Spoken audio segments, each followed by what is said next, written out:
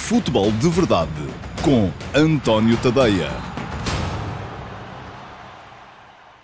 Olá, bom dia, eu sou o António Tadeia e esta é mais uma edição de Futebol de Verdade, a edição de segunda-feira, edição número 20, porque houve uma que falhou na semana passada e, mais uma vez, como sempre acontece à segunda-feira, hoje vou centrar-me sobretudo sobre os jogos do fim de semana, os jogos da segunda jornada da Liga Portuguesa de Futebol. Não só dos três grandes, também vou falar de outras equipas e, já sabem, também no final, se forem deixando perguntas na caixa de comentários desta publicação, eu responderei a uma dessas perguntas, uma pergunta que há de ser selecionada pela equipa que está aqui a trabalhar comigo neste Futebol de Verdade. Muito bem, vamos atacar desde já o assunto do dia, e o assunto do dia, já se sabe, é a segunda jornada da Liga.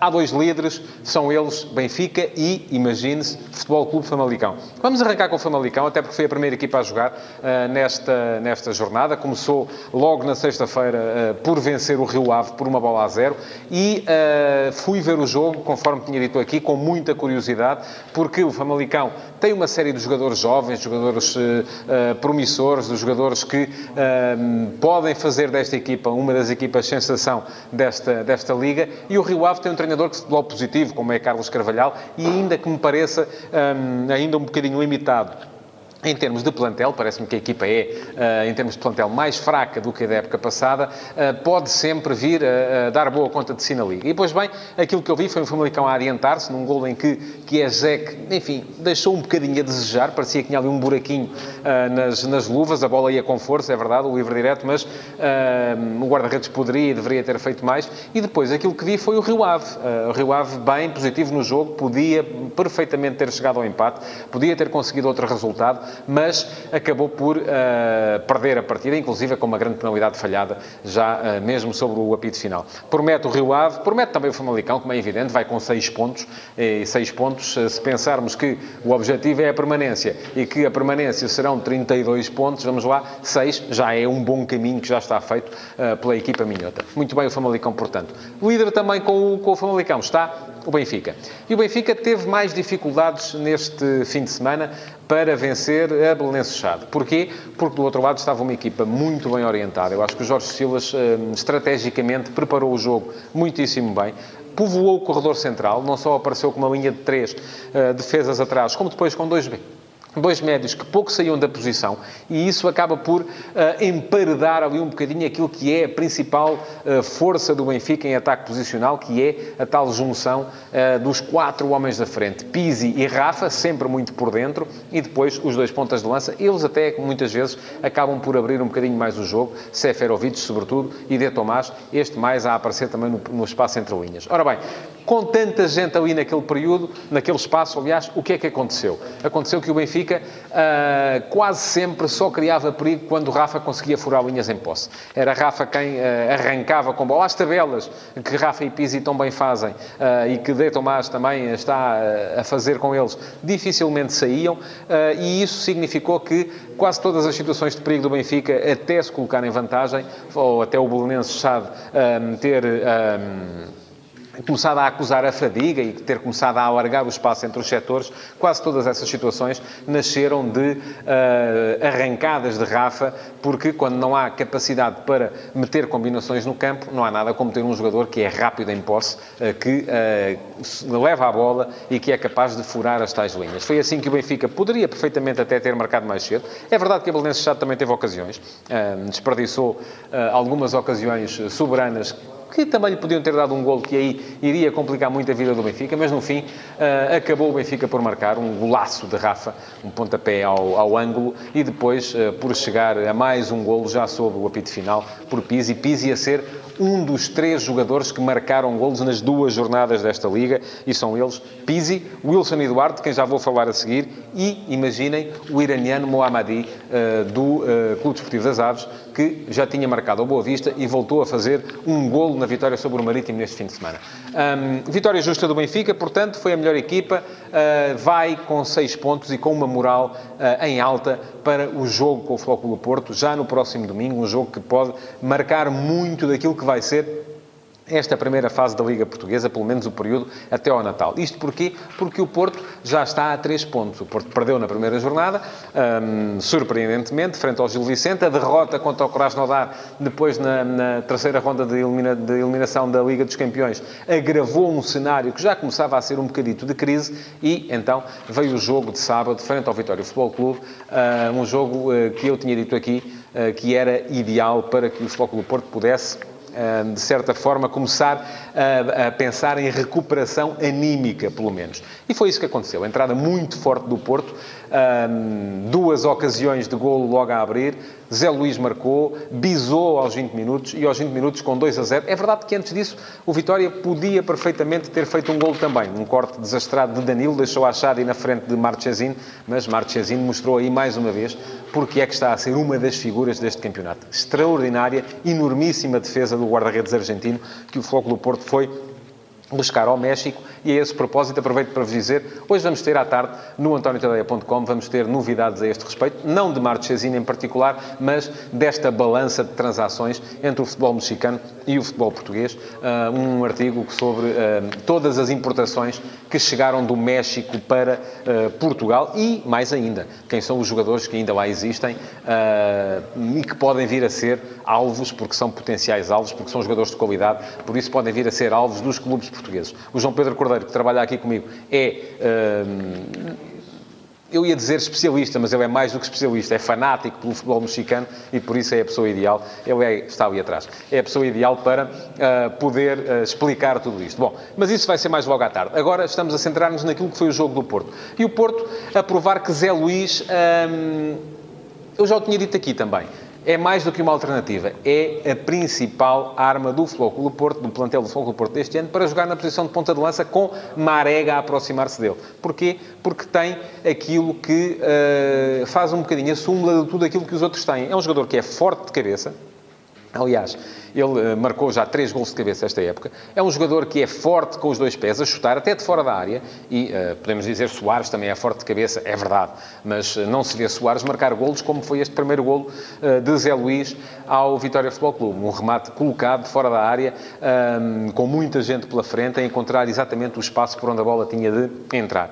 E, além disso, é um jogador que tem também explosão. Portanto, parece-me que, até por não ter o passado recente, com algumas falhas, com algumas más vontades por parte da bancada, e isso também influi no rendimento de um jogador, que Zé Luís neste momento não é a alternativa, é a principal arma do Futebol Clube do Porto para jogar na posição de ponta de lança. Muito me espantaria que ele não aparecesse no jogo da Luz frente ao Benfica, a não ser que, e vamos ver, estou muito curioso com isso, a não ser que Sérgio Conceição acabe por optar por um sistema diferente e adiante Corona e passe a jogar apenas com Marega como ponta de lança. Surpreender-me isso também, porque aí o Sérgio estaria a dar um sinal de fraqueza, um sinal de que teme o adversário. Tem toda a razão para o temer, porque o Benfica está muito forte, não quererá, com certeza, dar esse sinal, transmitir esse sinal cá para fora.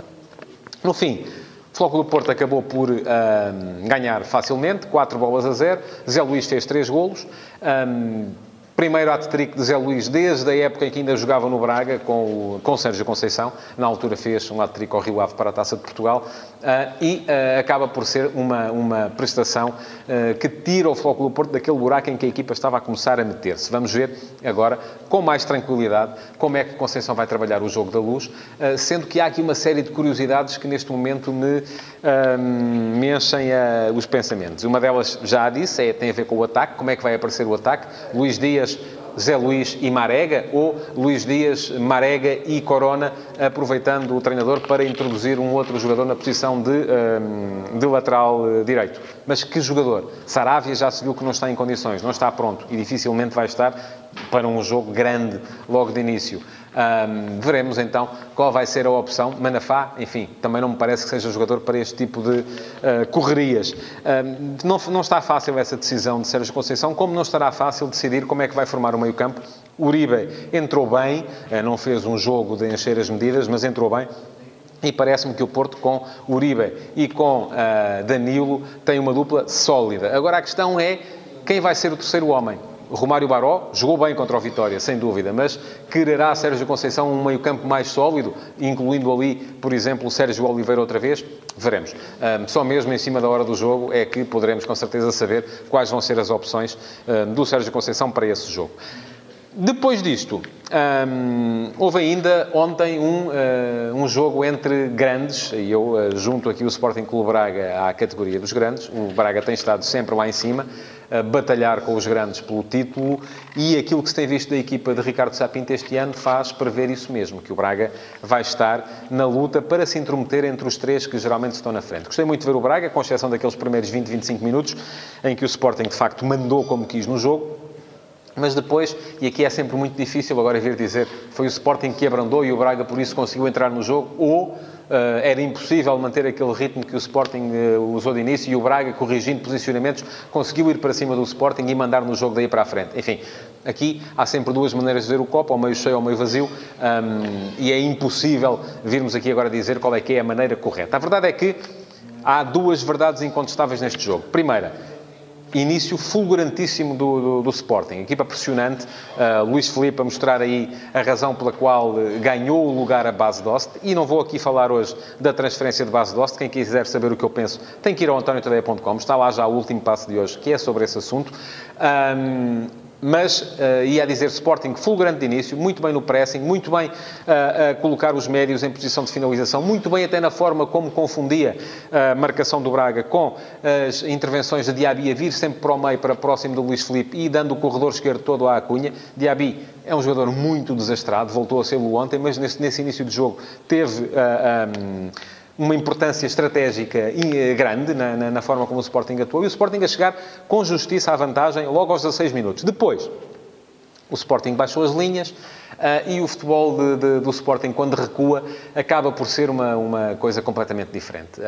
Há quem diga que quando se defende mal convém defender com muitos, defender atrás. Eu acho precisamente o contrário. Quando se defende mal convém afastar o jogo o mais o possível da sua área, e ao Sporting o que convém é ter muita gente à frente, não é muita gente atrás. E o Sporting, a partir do momento em que baixou as linhas, acabou por ceder o comando do jogo ao Braga e teve muita fortuna na forma como conseguiu somar os 3 pontos. Porquê? Porque chegou ao 2-0 numa altura em que o jogo já estava dividido, mas em que o Braga já tinha criado situações suficientes para justificar o gol do empate, um golaço de Bruno Fernandes, a roubar a bola a Claudemir e depois a driblar o defesa que lhe apareceu pela frente e a bater sem hipótese para o guarda-redes. Mas depois a segunda parte foi Renan a evitar sucessivamente aquele que poderia ter sido o primeiro gol do Sporting Clube Braga, e quando o Wilson Eduardo, que voltou a mostrar uma apetência especial para marcar não só aos grandes como especificamente ao Sporting, o seu clube de formação, quando o Wilson Eduardo fez o 2-1, já não havia muito tempo para que o Sporting Clube Braga pudesse ainda chegar ao empate. Acabou por não conseguir fazê-lo, mas mostrou em campo argumentos que o Sporting tarda em mostrar. É verdade que o Sporting ganhou, soma 4 pontos, está ali a 2 pontos dos primeiros, em terceiro lugar, bem posicionado na tabela, mas vai ter que mostrar muito mais futebol e, sobretudo, muito mais segurança, que é aí que a equipa está a falhar. Bom, notas finais relativamente à jornada, ainda para o facto de hoje o país estar todo feliz. Os 3 grandes ganharam e os 3 clubes mais populares, vamos dizer assim, ganharam. Isto não acontecia desde o início de maio. Na altura, Benfica 5, Portimonense 1, Futebol Clube Porto 4, Desportivo das Aves 0 e Belenenses 1, Sporting 8. Tinha sido a última vitória do Sporting em jogos de competição, vitória nos 90 minutos. Além disso, nota também para aquele que foi o primeiro golo sofrido pelo Vitória Sport Clube no jogo em casa contra o Boa Vista. O Vitória fez uma boa exibição, vinha com uma série de vitórias, quase todas elas na Liga Europa, mas também na Taça da Liga, sem sofrer golos. Ontem estava a ganhar por 1-0, golaço de Davidson, mas depois acabou por permitir, já em período de descontos, que Lucas fizesse aquele que foi o gol do empate, que permite ao Boa Vista colocar-se ali ao lado do Sporting também na terceira posição, a 2 pontos apenas dos líderes, Benfica e Futebol Clube Famalicão. E pronto, vamos então responder à pergunta do dia. E vamos responder a uma pergunta do Emanuel António Dias. Olá, Emanuel, muito bom dia. Que me pergunta: este Boa Vista não precisará de produzir muito mais para continuar com bons resultados? É que a sorte não estará para sempre presente se não for aliada à qualidade do futebol. Muito bem. Esta é uma equipa à imagem do Elite Vidigal. É uma equipa de trabalho, uma equipa sólida, que sofre poucos golos, que luta por cada bola e que acaba por conseguir resultados. Repara, o Boa Vista tinha ganho os 4 últimos jogos da Liga da época passada. Ganhou o primeiro desta época, empatou fora com o Vitória Sport Clube, que vai ser um campo muito difícil para muita gente. Portanto, parece-me que este Boa Vista está lançado para fazer um campeonato tranquilo e, já o disse na previsão que fiz para a Liga, que podem consultar também no antoniotadeia.com, que acho que este Boa Vista vai estar ali a lutar até, inclusive, quem sabe, não sei se por uma posição europeia, mas seguramente pelas 7, 8 posições de topo na tabela da Liga Portuguesa. Se vier mais qualidade, então, aí, excelente, extraordinário. Futebol de Verdade, em direto de segunda a sexta-feira, às 12h30, no Facebook de António Tadeia.